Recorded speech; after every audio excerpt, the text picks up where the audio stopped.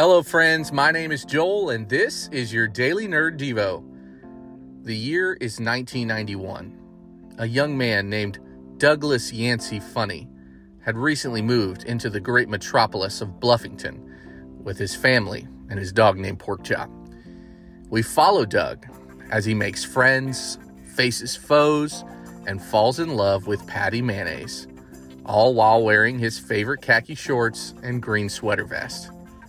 Whenever a situation gets to be too much for Doug, we are introduced to his superhero alter ego, Quail Man. Side note, Quail Man is an easy costume to put together and it's pretty uncommon.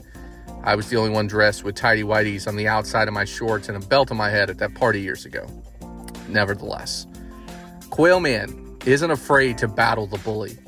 He possesses the skills that make all of Doug's impossibilities possible. How does this impact us, though?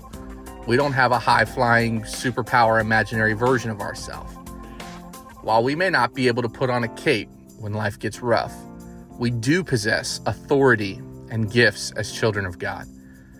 You know, Paul's letter to the Romans in chapter 13 encourages all believers to put on the armor of God and to clothe ourselves with Jesus Christ. Man, how encouraging that is to know that in good days, bad days, and impossible days, we can put on our own Quail Man outfit of salvation, righteousness, faith, truth, and the Word of God, all so that we can stand up when our enemy is knocking everyone down. And that spiritual Quail Man outfit is not only our hope for survival, but a beacon of hope to those who are far from God. Well, that's all the time we have for today.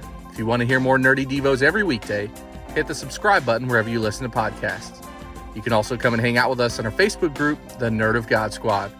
I'm Joel for the Daily Nerd Devo, and until next time, you may have to play the game, but you don't have to play it alone.